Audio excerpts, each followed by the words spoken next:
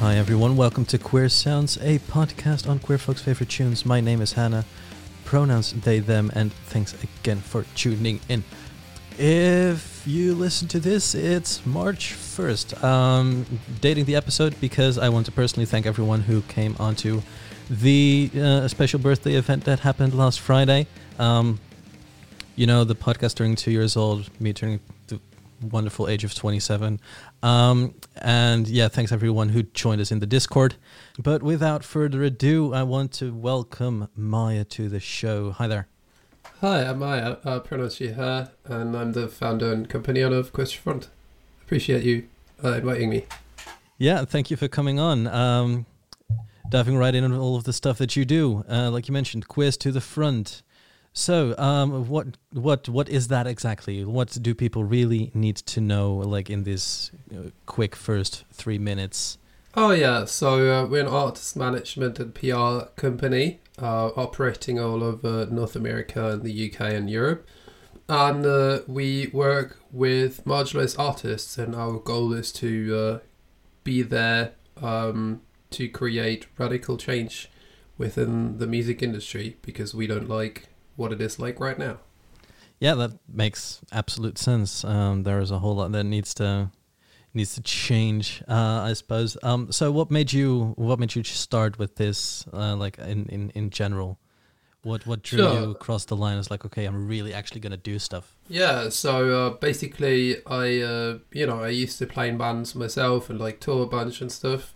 And back in the day I did that whilst essentially being perceived as a white man in the band I played in and stuff like that, and I would always like be on tour with just other men around me and stuff like that.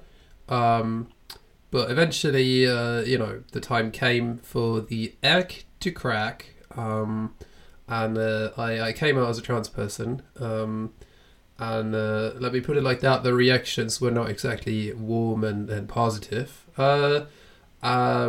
So I left the band and I kind of left that whole sort of scene that I was in, and I was really frustrated, and out of that frustration I wanted to harness my energy and my anger into something that would provide a service to young other trans people and other marginalized people kind of coming after me, and I wanted to make sure that they have a better experience in the music industry than I did, and so I just figured that, like, I mean, I've always known, like, I never really considered myself to be a musician. I was always most interested in kind of like the behind the scenes sort of stuff and like the logistics and stuff like that, and I always kind of booked tours. Yeah, I never really thought about it; it just came to me naturally, and so I was like, guess I'll start a booking agency for marginalized artists, and I did. And then eventually it, like, with the pandemic, it changed it to an artist management company, but like still kind of the same motivation behind it. So why specifically, like, the backside of why don't you consider yourself a musician? Like, because that implies that you actually need to know what you're doing, whereas you could just pick up a guitar, don't know what you're doing, still call yourself a musician, right? You are absolutely right, but and I mean, I'll say that I am proud of a couple of songs that I wrote in my life, but like, I don't know, I always felt like there's people doing it much better than me, and like I never really particularly felt like my voice or like my guitar playing was specifically really adding something to a conversation in a way, and I never really felt like that had much of an impact, but I also felt that it maybe didn't need to, do you know what I mean? Like I wanted, like, I've always done music with a very like political approach to it as well, like not just wanting to like get drunk and play the guitar, but I always wanted like something more out of it. I wanted to like build community, create solidarity movements and all of that stuff. And so I felt like in order to kind of like reach the most people and create the most change that I can, I realized that position is not behind a guitar. And I realized that I can do so much more when I'm on the business side, because that's just where my talents are, and they're just not behind a guitar. And there's many people that do that better than me, and like I'm fine to let them have that space. That being said, there's also like a bunch more personal kind of stuff behind it, where like being behind a guitar is sort of very connected to like gender dysphoria and stuff like that. But first and foremost, it was really about the thing where I felt like, how can I best sort of serve a community? And I realized that that's just not behind an instrument. All right. Let's continue this conversation at the other end of the first track for today.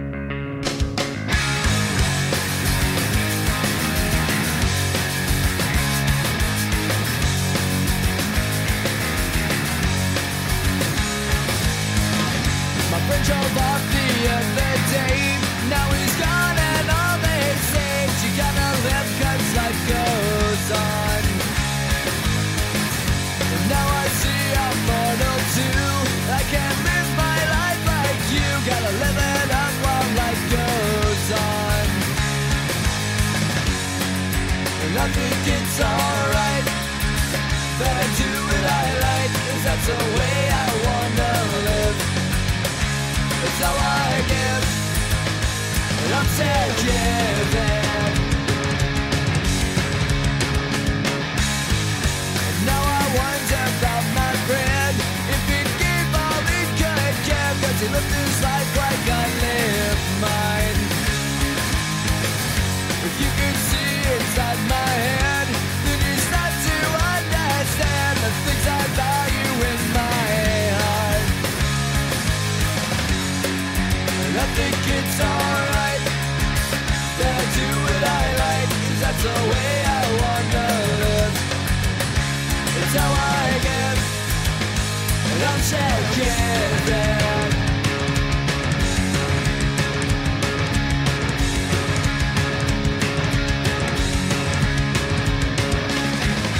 You know that, I know that, you're watching me.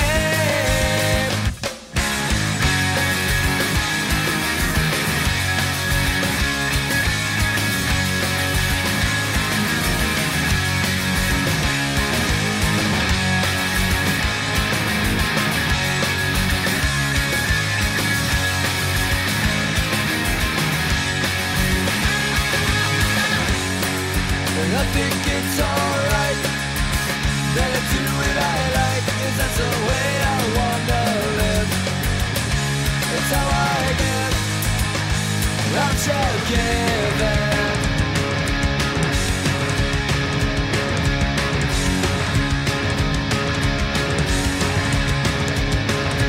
Gotta make a plan, gotta do what's right. Can't run around in circles if you wanna build a life. But I don't wanna make a plan for a day far away. While I'm young and while I'm able, all I wanna do is... Oh boy, I'm 15 again. I loved seeing you have a little dance to it. Very cute. That's what you do, right? Just kind of give in to all of the music and do whatever. Really got to feel it, you know? Mm-hmm. Yeah, no, Green Day, that's such a nostalgia bomb for me. It's... I remember being, you know... we were talking about not being too great at playing musical instruments, but, you know, here I was, 15-year-old, got my first little bass guitar. I mean, it wasn't necessarily this track, but definitely the entire International Super Hits compilation album that just kind of did it for me. But enough about me. Why did you pick Green Day with Jason Andrew Ralva? Yeah, Green Day is quite literally the band that got me into rock music and music in general, I guess, in the first place.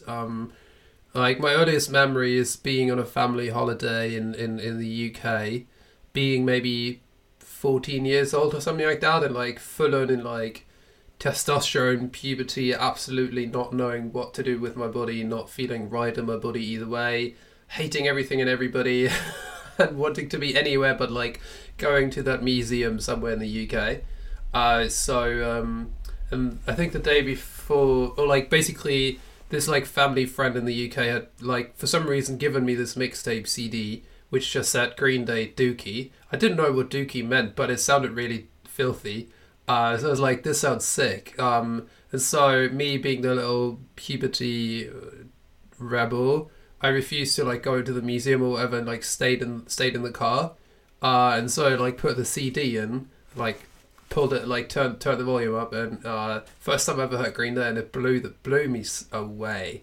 And I mean, I didn't completely understand English at the time, but I understood most of it, and I realized that it was like really, really, really kind of like against mainstream culture. There was a lot of like swear words in it and stuff, and it was just everything I never knew I needed. And from that day, I've just never stopped listening to Green Day, and I'm not gonna lie, like they really like listening to Green Day songs and like sort of like proudly becoming more and more part of like subculture. I mean, I could have chosen Minority as well, like the song Minority, because like, but I could have chosen a lot of Green Day songs, you know what I mean? But like, and because a lot of them like capture that feeling of the time. But yeah, like there's this line in Green Day's Minority of the album Warning, like the chorus goes something along the lines of like, I want to be the minority, I don't need your majority, I don't need your authority, or something like that. But it's like about like being proud to like be against the mainstream and proud of like to be in the counterculture, and like that is exactly what I needed. And honestly, the more extreme the language and the more extreme the music and the more extreme the swear words, the more I would be drawn towards it, because from like a very early age on, I kind of realized that sort of mainstream culture and like mainstream society is just very wrong and very violent. But inherently, if we're going to talk about Green Day in particular, like I'm going to go out on a limb and suggest and assume that Green Day wasn't actually the first ever band you listened to. Like there must have been music in your life before you were 14. Yeah, not so much actually. I mean, yes, there was, but like none of it really appealed to me. Like my whole family is extremely musical and like really like good musicians. My parents are really, really, really into classical music, which I don't know, I never really bothered with so much. Like I appreciate the musicianship, I appreciate the composition, but it's never something that really that I would like listen to, that I dig, you know. The only music I ever maybe bonded with like my parents about is Tracy Chapman. And my parents have this like original Tracy Chapman like having that, like they have that first original record on like vinyl from like 1980 something or whatever, and like listening to that on vinyl is like the only thing in music that I ever bonded with my parents with about like music. But so from there you were introduced into the world of alternative music. Was there did that kind of make you feel like the alternative was the default because that was the music you felt closest to? No, I mean, like, to be fair, I definitely, like, I don't know, heard some, like, chart songs on the radio or whatever, but, like, I don't know, I never connected with any of the music I really heard before, except the Tracy Chapman record, but, no, it didn't it didn't feel like the default. It felt like exactly the opposite of it, and that is what drew me to it. Again, the more extreme the music, the better it is, and, like, Green Day was just, like, the gateway drug, essentially, and, like, it didn't take long until the first metal band I ever listened to was Bullet for My Valentine. There's a song called Tears Don't Fall, which is like horrible, like misogynist lyrics and all of that. I still think it's like a great song. People are gonna hate me for that. I'm sorry. But yeah, Bullet for My Valentine, Tears Don't Fall is the first ever metal song I listened to. And again, the more extreme the music, the more loud, the more rowdy, the more I'd be drawn towards it. Right. Really. So from there, you were introduced to Green Day. You fell in love with the music, and did you start the Green Day cover band yourself, or was that just something that friends got together and it just kind of happened? No, I quickly sort of realized that you know, because of it, I feel like around Green Day there was always a lot of like conversation about like, you can actually do this too. We're really shit at our instruments too. You can start the band too. Like I remember, I think it was watching the whole documentary about that show they played in Reading in the UK, like the biggest ever show they did, like Bullet in the Bible, that whole DVD thing. I think there was like a lot of interviews around it where like a lot of fans were interviewed as well. And, like a lot of people said like, yeah, you can do this too. I started a band as well, like something along those lines. So at least like I got the vibe from them, like I can do this too. And so my mom actually bought me this guitar that like Billy Joe Armstrong, the lead singer, plays as well. And I was like, all right, I'm gonna start a band as well when I was like 15. And yeah, I started a Green Day cover band with a bunch of people from school who also were kind of like outsider kids, and we just started to be a cover band. Yeah, So you actively set out to be a Green Day cover band 100%. specifically. Yes, Why? Why didn't it was you? like it was my biggest dream to be like the lead singer from Green Day. All right, but you Like I idolized them a lot, so I wanted to be Right. like them. Oh, well, that's interesting because, I feel like you could really enjoy music, but, if I'm going to draw parallels to the way I was introduced to like the alternative music type of stuff and, playing in bands, like I also used to play in a band that mostly played covers, but, we played Green Day, Rise Against, and... Oh yeah, we played Rise Against as well, Yeah. and like Billy Talent as well. Exactly, lovely. yeah, exactly those three. And what else have you? I don't even know. Doesn't really matter anyway. But it's just you really felt. I felt like all of those bands were, interchangeable in a way. Like the songs, no matter what, it doesn't matter how good the artist themselves are. Like the song matters more than the artist. No, not for me. Like, I really don't think that any of these artists like that like got me into music are interchangeable by any means. I mean, the fact that Green Day has been a band for what, like 30 plus years, and the fact that they're still going strong, I feel like that says so much about their culture, like relevance, and like so much about their music and still staying relevant. Like, to me, that is like anything but interchangeable. Do you know what I mean? Yeah, that's true. But I feel like how relevant are. Okay, well, here's the question: how relevant do you think Green Day still is? Super relevant. I mean, like, look at like just the fact that I grew up in Germany, and like anybody at 15 years old wanted to cover and like play on the stereo at a show was always Green Day's American Idiot. Like, kids around the world to this day still cover Green Day, like like get introduced to heavier music through Green Day. I mean, I'm not gonna lie, there's obviously like a few new artists at this point, and like things are changing, but especially like given the fact that there's like Bring Me the Horizon now, who've kind of taken that role. Youngblood is sort of getting there as well, with the TikTok generation, quote unquote. But still, Green Day is still around, and there's still so many kids around the world who get introduced to like heavier music through them. And the fact that they still sell out arenas, and the fact that they still sell like millions of records, like, that is relevance. There, I still think that we're really diving into this now, and I'm loving it. We do. I still feel like that isn't necessarily Green Day in specifically. Like, they released some evergreen songs that are still opening the world to alternative music for kids. But if you mention like the album trilogy that completely flopped, like, sure, that didn't really have any cultural relevance or positive impact in a way that kids are still being introduced to alternative music by those albums the way they are through American Idiot or Dookie.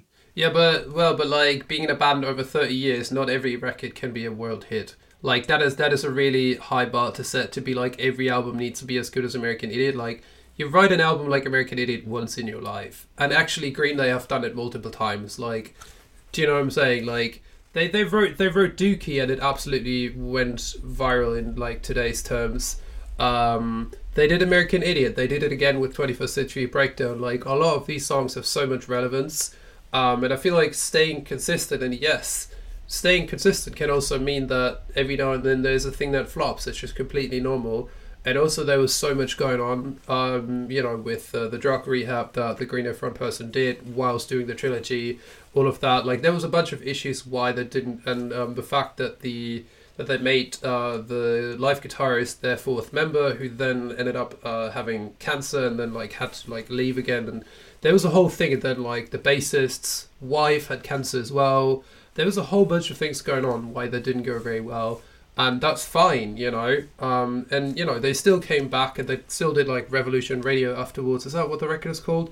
I haven't, and they're still coming back. They're still going strong. The fact that they're still like three people together, it's still going strong after like 30 years. That in itself says so much about what this band is and what it is about, and the fact that they still give back to a community, the fact that they still care about like where they come from, like I mean, this sounds like such a cliche thing, but I think they really have not forgotten their roots, and I love that about them. Yeah, well, I don't mean to say that they should have a hit album every time they release one, but That's just not how a band works. exactly, no. But also, like, I don't feel like we should be able to see those things separately from separate from each other.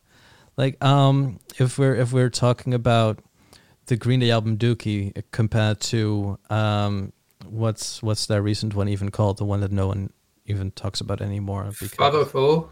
yeah, Is that the one? Yeah. I think I haven't even listened to it, to be honest.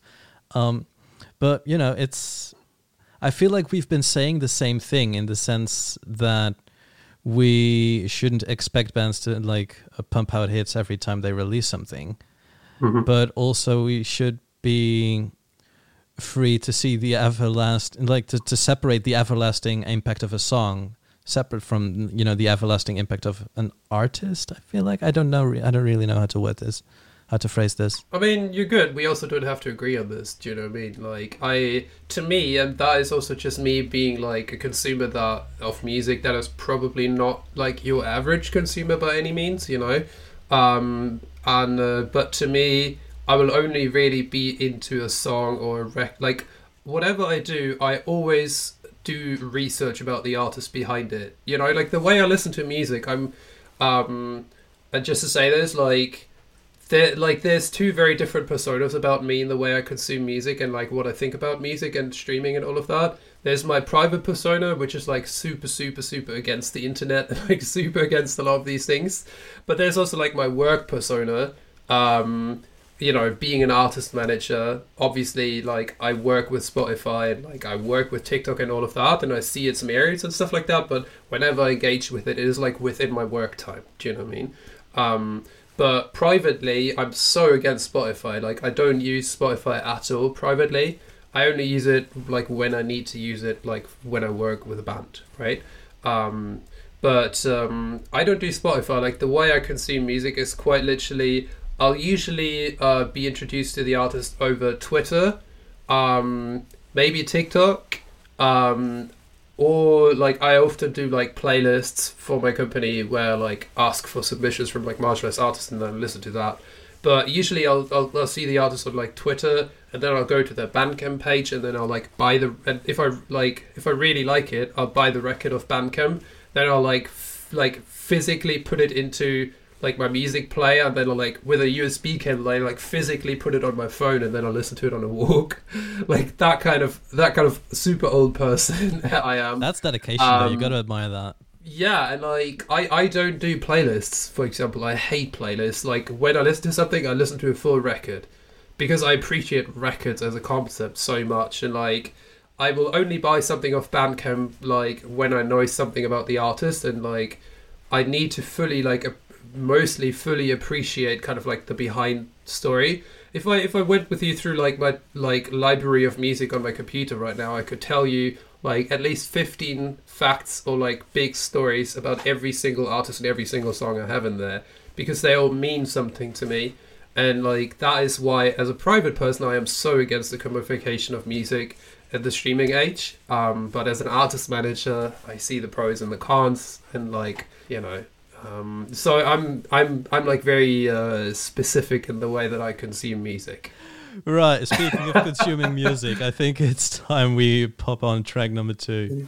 Sorry, but I feel like I'm going on a tangent. A little bit, maybe, but I don't mind. You know, that's sick. Yeah, that's what the internet's for, right? Hey. Yeah. Okay. That which comes together commands war. You'll always lose the battle when your anger wins the war. Unpack all your demons, I am here to say. Hopeless, we are broken, our pain is all the same. We are greater than the sum of our separate parts.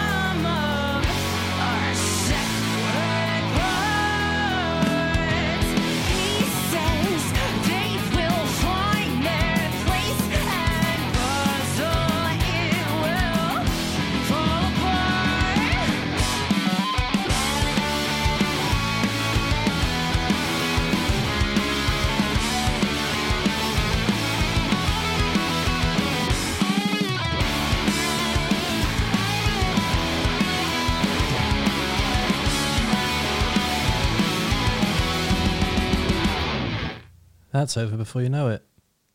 Very short song. Very good song, though. It is. It is. I mean, if you can tell them, if you could share your message within like less than 2 minutes, that's impressive. Like, we don't waste any time here. Mm-hmm. So that was Grindmother by Pity Party. So that's one of the bands you manage, right? Or at least you booked a tour for them. No, I don't manage them, but I have worked with them multiple times on European tours, yes.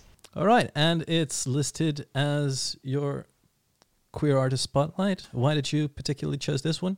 Because Sarah is just one of my... Sarah, who's the lead singer in Pity Party, she's just one of my favourite people in the entire universe, and I miss her a lot. I was supposed to see her twice last year, and I didn't get to, for the obvious reasons. She lives in Oakland, California, which is like quite literally the other side of the world from where I am, which is Austria. Yeah, she's great, and she has taught me so much about community organisation and community building, and also the importance of self-care and community care. And I feel like, I just learned a lot from her, and I look up to her a lot. She also just so happens to be a very, very talented musician who writes very badass songs and plays in one of the hardest touring bands in America. So why then specifically the song Grindmother? Oh, because I just like the line in the chorus. We are greater than the sum of all our separate parts. That's what the main line in the chorus goes. Very, very beautiful message. That adds up with both like personal expectations and how you can do a lot, but also like the sense of community. Yeah, it's about community organisation. That's what it is to me, at least. So my favourite song, and I also think it's just like a great song, like just musically speaking, or like composition-wise. So, yeah. A question we always like to ask here is, how do you experience gender? Ooh, going full on here. Sick. I appreciate that, though. Well, how do I experience gender? First and foremost, gender is a performance. I also don't think anybody's like inherently born with a gender as a concept in the first place. I think that, again, yeah, gender is a performance that is being maintained and reproduced through gendered actions every single day, every single second, mostly subconsciously, I think. And I also think gender is yours to make of it what you want. And gender is over if you want to. How about you specifically, though? Because in these past few statements, you've been talking very broadly. I mean, usually if somebody asked me this, I would just like reply with like that meme of like, I don't have a gender, I just feel like shit. But no, jokes aside, gender's a complicated one. I feel like, unfortunately, I was socialized with a lot of like toxic masculinity, gender kind of stuff.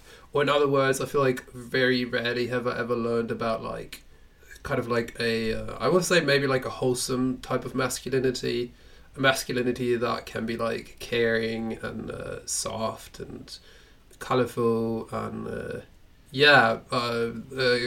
masculinity that can appreciate accountability and reflection. So is good there communication? So for example, when we were talking in the beginning of this episode, you said that you were met with a lot of negative responses in like the music industry. Was that based on transphobia or toxic masculinity? Oh, that's an interesting question. I'll say both, but I feel like a lot of people are not necessarily.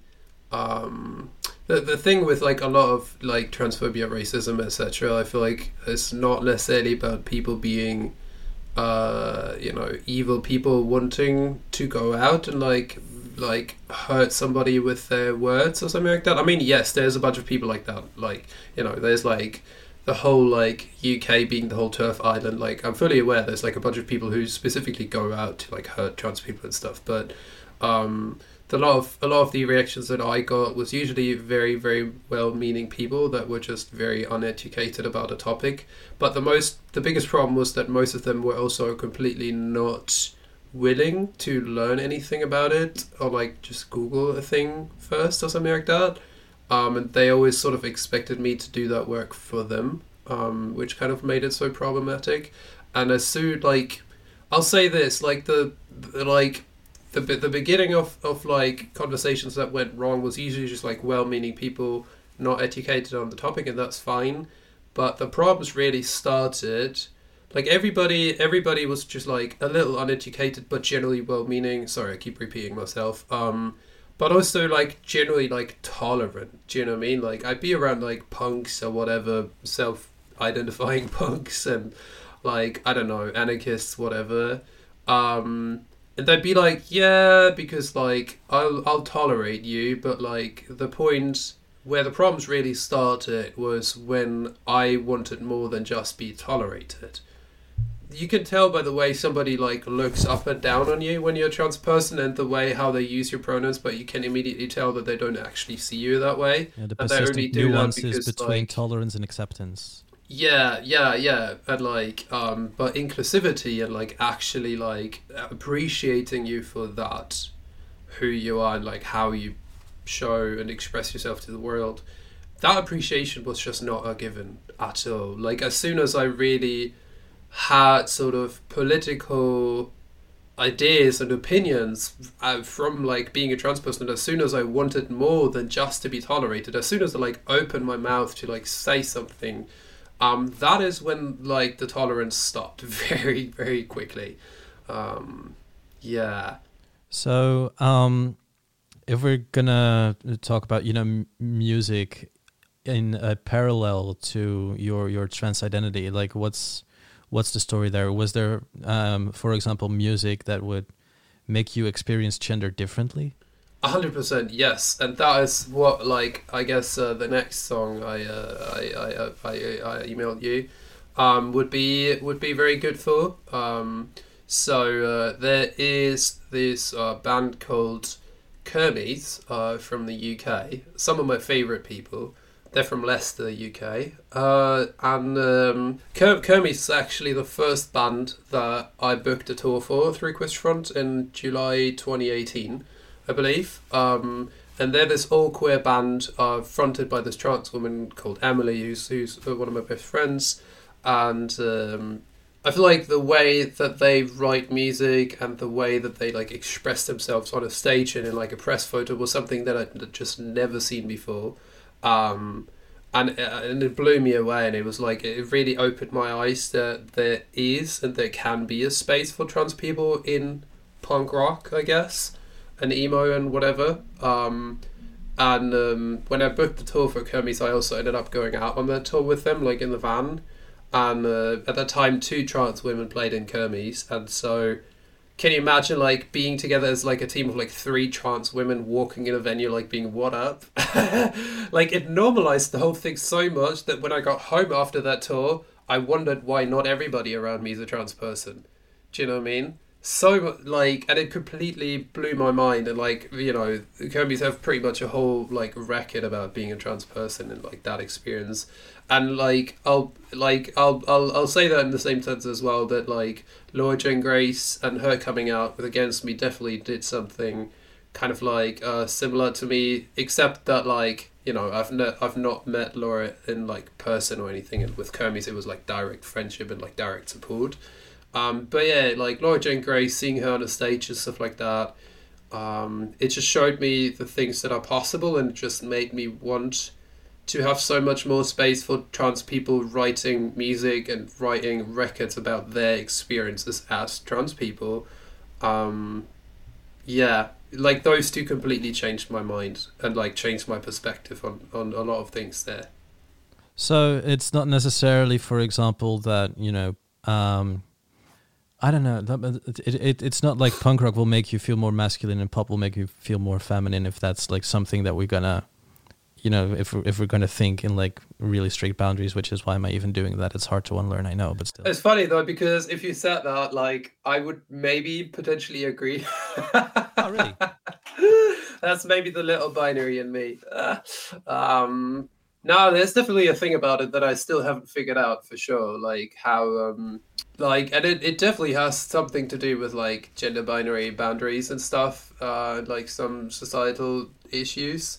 But yeah, for some reason, there's still like a whole problem when I still have moments when like listening to like post-hardcore or like whatever that kind of music that is like often very, very male kind of dominated. When I listen to that music, like I'll still have sort of days where I don't want to listen to it because it like makes me feel sort of super masculine, in a way. But mostly also because it's like connected with a lot of bad memories because I used to like be in kind of like the post-hardcore scene, like playing in a band in bands and stuff back then. So that's more like that. But yeah, like it is probably because like punk rock as it is was great for growing up, but as soon as I wanted more from it as a trans person, that is when kind of like all of that changed. And so it is mostly because unfortunately like a lot of punk rock is just sort of connected with like really, really bad memories of like, being excluded because of being a trans person. Do you know what I mean? Whilst it just happened to be that most of the people that would like support me much more, would usually be women and other queer people, and like it just happened to be that most of them would play more kind of like more pop-y, softer quote unquote of music, and it just happened to be that I just felt more drawn towards that because I would make friends with people who would be like really supportive of me as a trans person and stuff, and they would just happen to sort of play like more pop-y music, like not necessarily like post-hardcore or whatever. And then as a way to stay connected to them, I would like listen to their songs when I go for a walk or whatever. And I feel like that is just how that sort of shifted, because as I told you, like the way I consume music, I shift towards people that support me and people whose message I support, and it just happened to be that a lot of the people that supported me were just not from the scene that I came from. But that's completely accidental. So sometimes things just go some ways, right? That's the way the cookie crumbles. So are you more of a melody or a lyric type of person? Because from what we've got like a really like we haven't known each other for that long, and I've got the feeling like you feel comfortable in like the punk corner of things, but you'll feel more comfortable if the lyrics will also align with your with your personal experience. Yeah, not necessarily just the lyrics, but like the person who wrote the song and what I know about the person writing the song. But I can also appreciate a good melody. Do you know what I mean? Like, I really, really just like a good song. But you're probably right that, like, if I wanted to sort of create a binary of that and be like, what do I like more, then probably I'll go for the lyrics first. Or in other words, I can listen. I will listen to a really bad song, as bad as it just like really like not well written or whatever that means. Like a really shitty like lo-fi DIY punk record, but I still can appreciate the hell out of it if it's like cool people and like cool message or whatever. But if there's a song with like really like misogynist lyrics or something like that, it must be like the best nostalgia song in my life for me to ever listen to that again. Do you know what I'm saying? Right, yeah, absolutely. I mean, you even named an example earlier in the episode, right? Tears Don't Fall. I'll listen to that later. Like, sometimes I'll still listen to the song and be like, being young again. But yeah. I mean, like, there's a bunch of really misogynist shit in, like, Green Day's discography as well, I'm not gonna lie, Yeah, even though, for they have been pretty consistent when it comes to, like, their opening acts, like, That's true. Yeah. Like, for example, you mentioned Against Me, like, they opened for them, right? They opened for Green Day, yeah. No, they're, like, I think they're good people, do you know what I mean? And, like, I still think they carry, like, good values and, I'll actually not go there. Because, like, misogynist lyrics are always bad, so, yeah. As I feel like, I don't know, what's their current stance on their previously released misogynistic material. Because, you know, for example, if we're going to talk about Paramore, who's like, okay, I was an ignorant child when I wrote this or that song, I'm not going to play it anymore. I feel like Green Day might as well have done the same, but it would have flown on the radar because, you know, they're men, so they don't get their mistakes don't get highlighted as much, and they could just leave every misogynistic lyrics off of the set list, and no one would even notice. That is true. Yeah. It is a very good point that like people like Hayley Williams will absolutely be picked the fuck apart. You know, all the respect to her that she's still going after so many years of abuse, pretty much. But yeah, like, you know, Green Day can pretty much do whatever the fuck they want because they're men. Yeah, like, you're absolutely right. You brought it on point. If we only argue on their terms, then we'll never ever win. Our worthiness is based on their concept of sin. Our art cannot be measured like it's some capitalist thing. If we let them set the terms, then they'll win.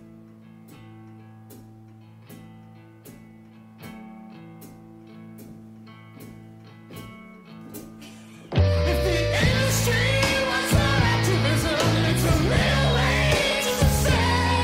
See, I could do this, watch me too. Whether that lesson is a different fish in a different caliber bottle, different bed. If we let them set the terms, then they'll win.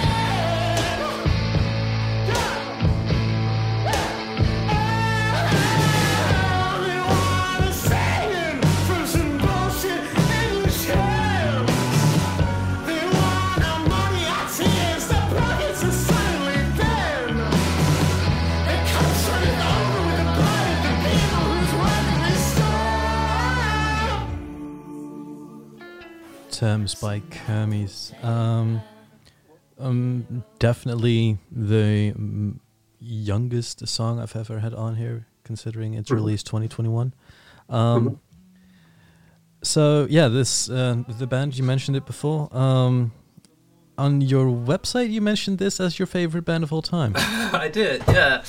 I mean, it's always hard to be like the most favorite of all time, but I really like you know, when we did the Provision for podcast and stuff, I really like sat down for like half hours, like because I really care about this. Do you know what I mean? Like I really care about like spotlighting artists, and I wanted to like use the platform of the podcast invite and all of that. But yeah, I ended up sort of I thought about the effect that the artist with like their overall like discography and like what they do as like private people, like band people, what they do politically, what they stand for.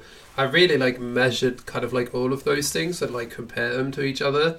And like I could have definitely put Against Me in there 100% because, you know, Laura Jane Grace, you know, brought a lot of things into my life, I think. But then again, I've never really met her in person or anything like that. So I was like, I want this to be people that like I'm actually friends with. And then I want this to be a band where actually like really, really like am excited for not just the lyrics, but like also the music. And again, I do appreciate a really good composition. Like I'm into that. You know, I love like I could do an entire podcast with you just talking about like music and composition. 100% I could do that. But yeah, like Kermes have like this rare intersection where I am 110% stoked about every single one of their songs, and also about every single one of their lyrics. I love the people behind it, which currently is Emily and Elle, and I love the politics that they have. I love them as people. They have brought a whole bunch of very positive things to my life and helped me with a bunch of things, and I got to help them with a bunch of things, I hope.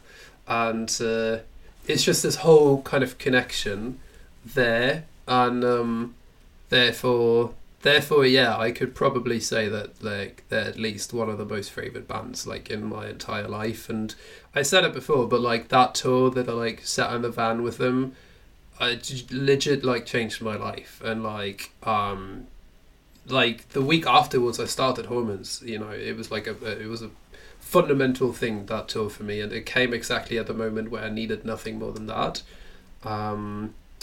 So yeah, Kermis, baby. What's the difference for you between like watching a band from like a business perspective versus Ooh, I love that question. like just as a visitor? You ask such good questions. I'm really enjoying this. Yeah. So as a private person, I'll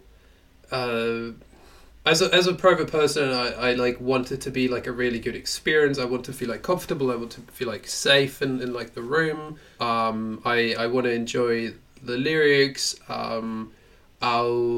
As a private person, I probably tend to go for more niche kind of music, because the big difference probably is when I watch a band from a business perspective, I think about, do they fit in the market that I know exists in like certain areas of the world, like US, UK, Europe, etc.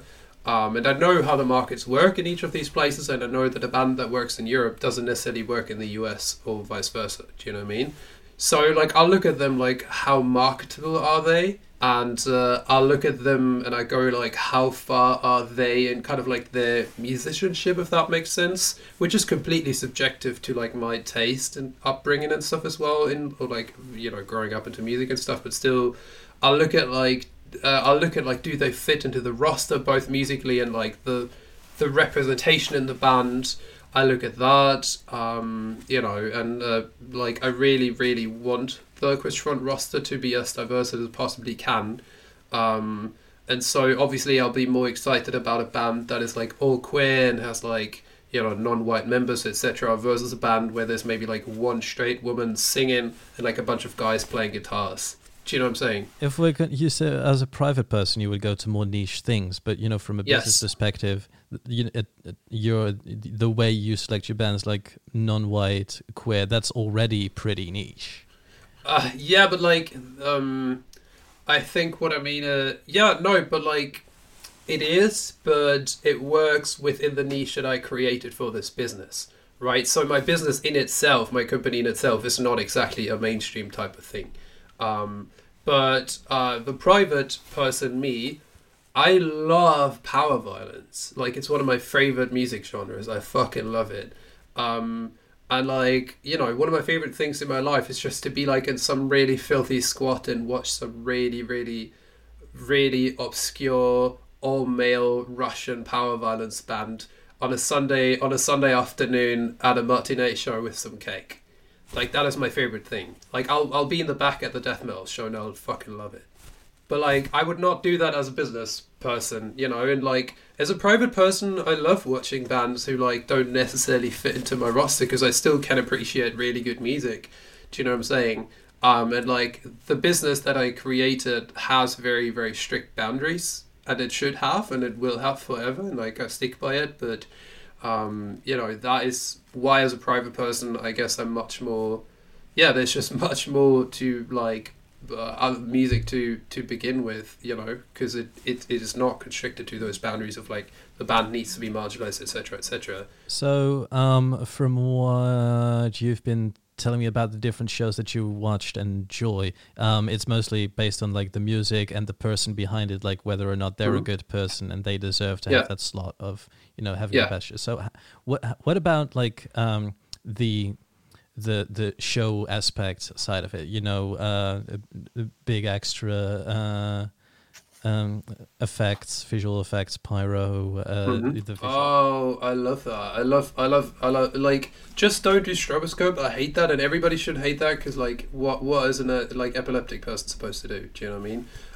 But you know, it was inevitable that I was going to speak about my fandom for Bring Me the Horizon, I guess, but fuck, they put on a show, like, seriously.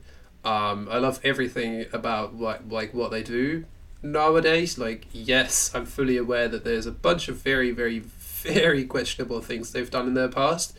I also think they've grown from a lot of things, and I think it shows in the way, like, how in their latest record they continuously chose to work with other marginalized people featuring on their record and stuff like that. And like the way the lyrics changed and all of that. But yeah, like, Bring Me, the best show I unfortunately only have seen like on a DVD is the Royal Albert Hall set that they did with the orchestra, the Parallax Orchestra. Is like the best thing I've ever seen, like musically and composition wise and venue wise, and just like the whole show, the pyro, the lights, the composition of the orchestra, everything about it was just insanely like good, and like yeah. So I appreciate the shit out of a really good production. I love that. I love to see it. But, you know, Yeah, down the line, you 100%. still prioritize, you know, the person behind the band more. Like, you prioritize that over, like, production value. And like, Yeah, 100%. Yes, like, you know, again, I'm fully aware of like very questionable things in Bring Me's past, but I also think that they do really good things nowadays. And so that is what sort of drew me back to them as well. But also because I just generally appreciate how they really broke with the whole like metalcore, Warped Tour, dickhead kind of scene. And really were like, yeah, we don't want anything to do with that anymore. Like, we want to do more than that. And like the way that they broke free from a lot of these like genre alternative music kind of boundaries, but also in my mind how they broke with a lot of like toxic masculinity kind of like a lot of like metalcore music, and a lot of like how the scene around that works, like the whole Warped Tour and stuff is like inherently so connected with toxic masculinity. And I think like Bring Me broke with a lot of that, and I really enjoy that. You know, the fact that they played a set together with an orchestra is gonna like make a lot of metalheads really angry, and I love that. Do you know what I mean? And like the fact how they wrote a pop record and like did a song with Grimes, one of the best songs they've ever done. You know, and the fact that they did that, and like there's so many like metal fans in the comments who are completely butthurt about it. Like there's so much toxic masculinity parallels there if you really look into it. It's very, very interesting. So I love that they like broke with that, and I love that they brought Nova One to feature on the song one by one.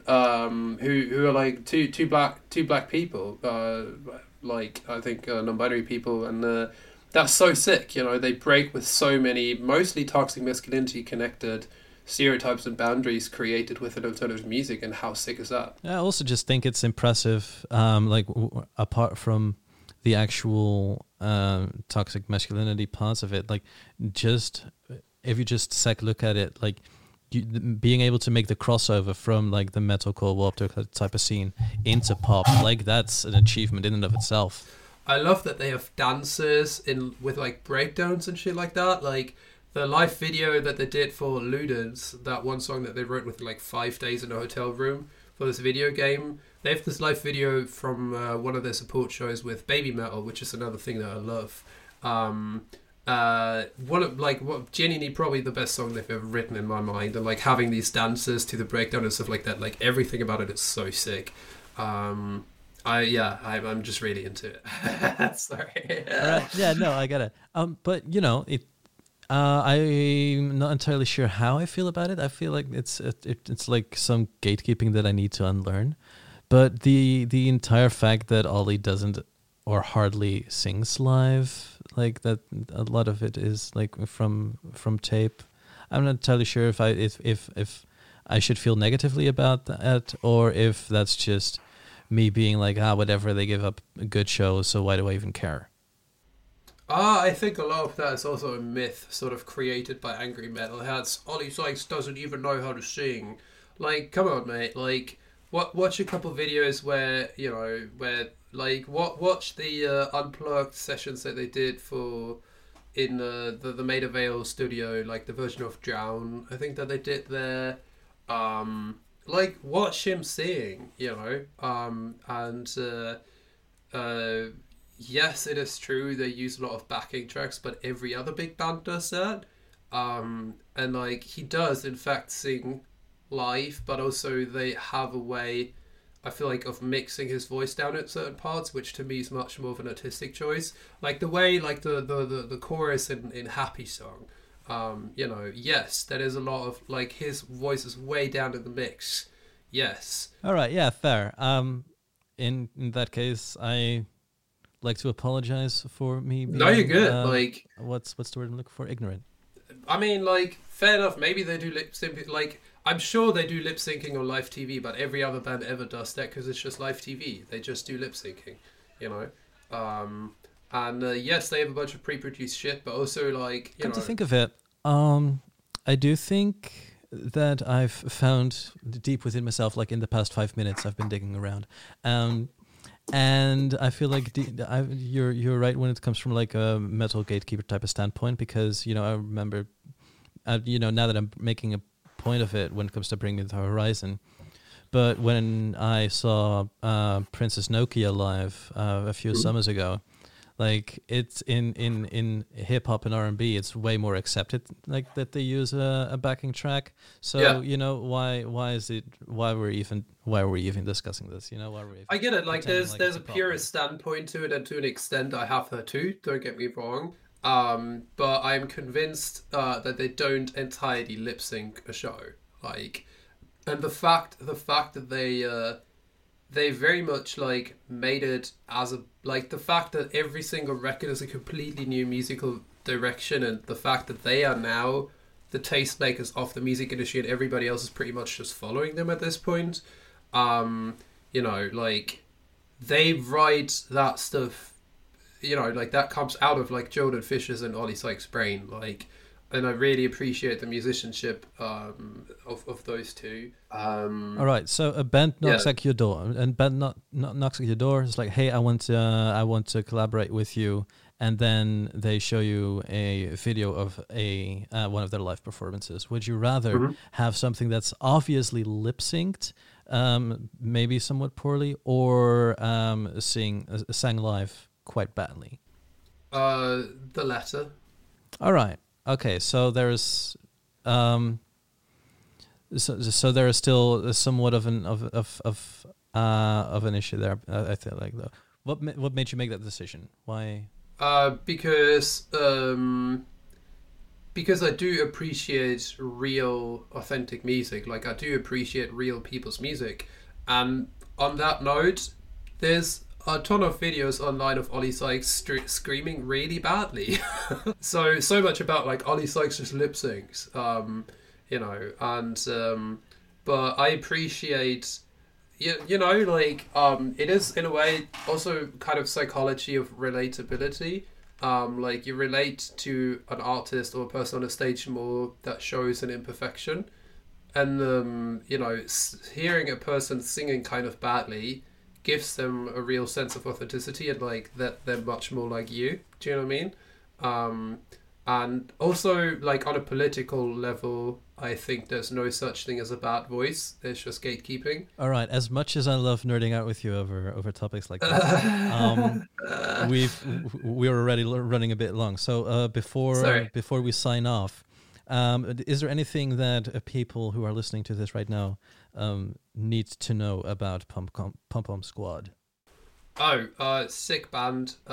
If you are a person of color as well, like Mia, who runs Pom Pom Squad, is, and you have had trouble in your life trying to fit in with the stereotypes of American white femininity, then this is going to be for you. All right. With that, we have been Queer Sounds. If you enjoy this podcast, check out patreon.com/queersounds to support us financially. Starting at the second tier, there you can get a couple of Queer Sounds stickers and access to our community Discord. What else is there? Oh, yeah. If you enjoy this podcast, absolutely go ahead and tell a friend, because that's the way we get our word out. If you enjoy Maya as a guest, which I'm sure you would have, you can check out her stuff over at queerstothefront.com, and all of the other socials you can find on their website. Our socials are Queer Sounds Pod on Twitter and Instagram. But yeah, there we go. Thank you again so much for listening. I'm rambling on a little bit. Here's the last track of today, Cut My Hair by Pom Pom Squad. Cut my hair so you'd look past me when you passed me on the way.